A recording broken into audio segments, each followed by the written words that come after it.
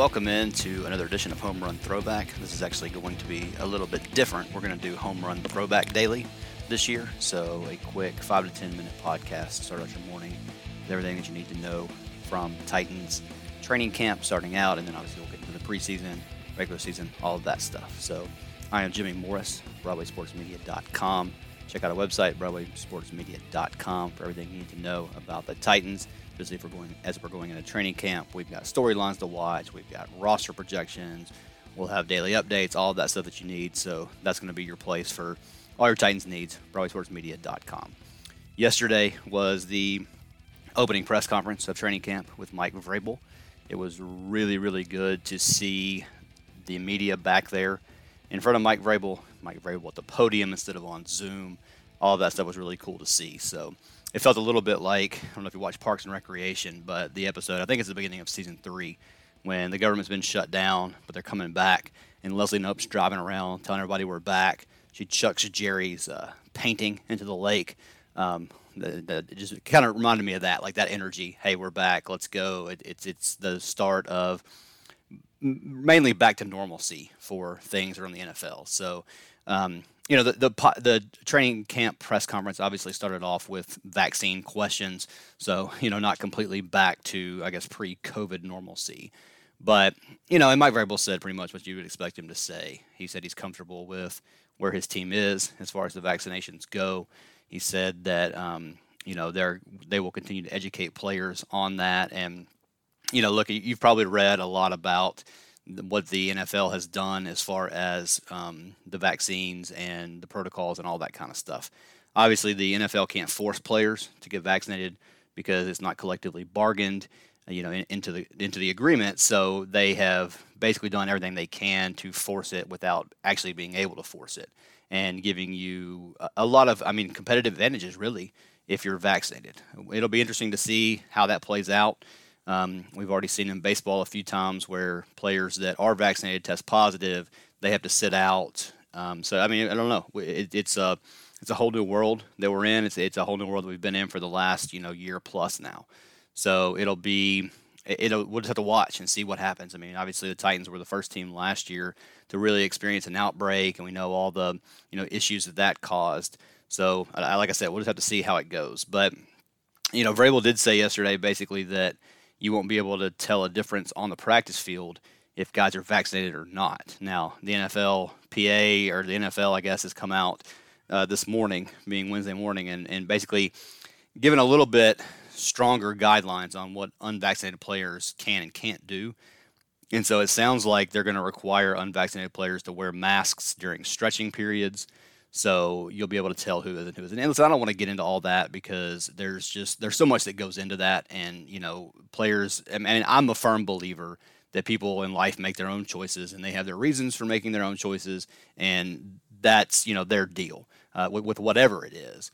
But you're going to see a lot, especially here early in camp, about looking out and who's out there, who's got a mask on, who doesn't, all of that kind of stuff.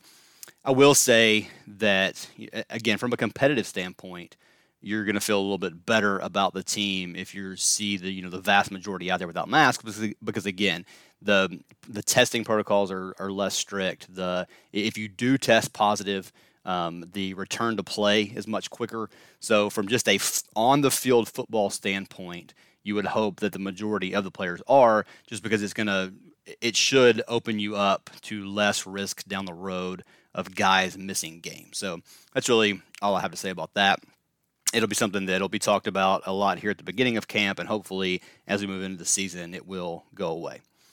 I thought one point that Vrabel made yesterday was interesting. He highlighted 3 guys, Anthony Firkser, Teair Tart, and Christian Fulton, who came in looking different than when they left last year.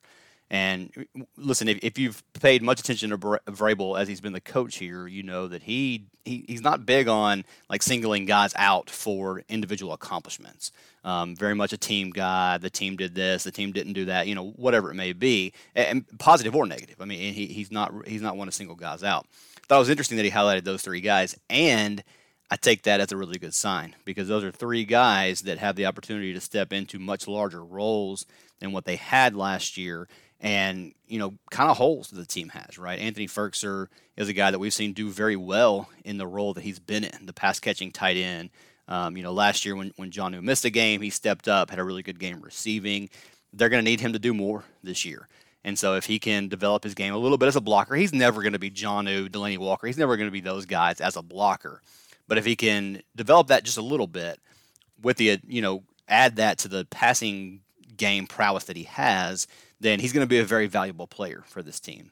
Teair Tart is going to have a role on that defensive line. Daquan Jones is gone. You feel good about the guys that they've got up there with Simmons and Autry. I mean, it's going to be a fun defensive line to watch. But if he can take that next step, and we saw flashes from him last year, if he can take that next step, he's going to be a guy that there's a role for him there if he can step into it. And obviously Christian Fulton. I mean, they took him in the second round in 2020, was hurt most of the year. We didn't get to see a whole lot from him. He played a little bit, but he's got to start. He's got to be one of their three guys, right off the jump, because you don't have Malcolm Butler, you don't have Adoree Jackson.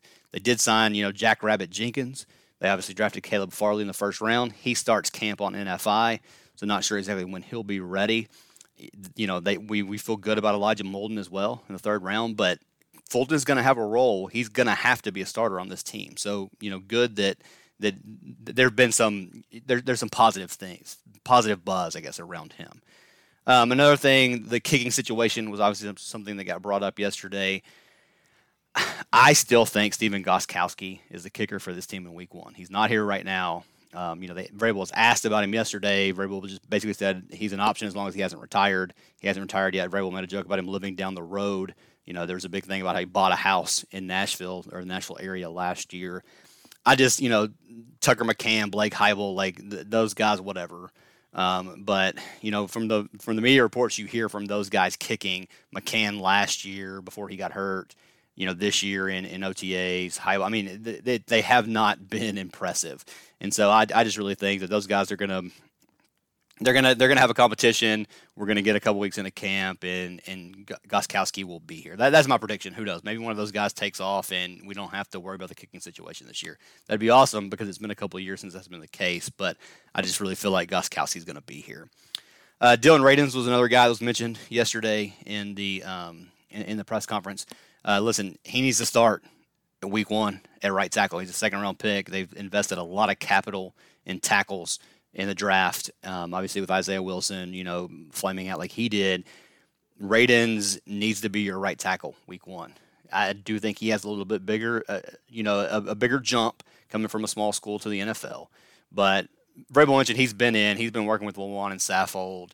He's hungry. He's ready to go. So, I mean, I hope that he can win that job over a Kendall Lamb. But we'll just that's really right tackle is really one of the only starting battles that there is to watch in training camp, which is a good problem to have. But I really hope that he's able to take that role. The other thing, like I said, Farley's on NFI. Bud Dupree is on PUP. Vrabel said those guys are in the building.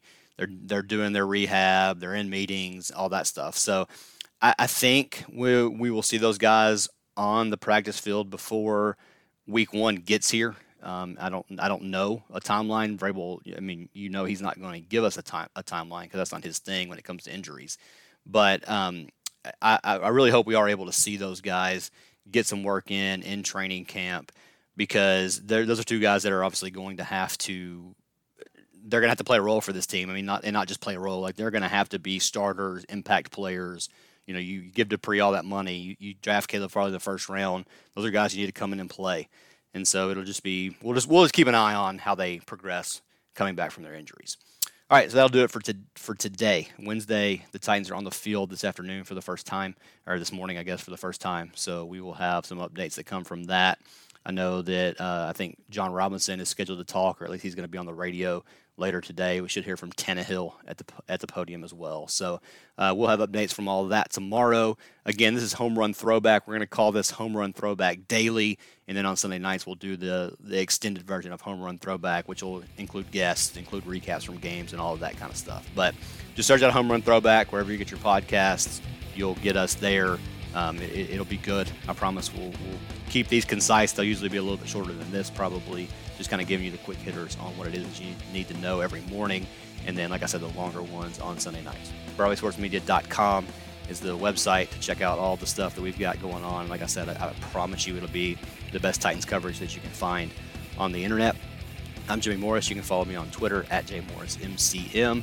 Again, Broadway Sports Media, Home Run Throwback. That's how you search out the podcast. So thanks so much for listening, and we will talk to you again tomorrow.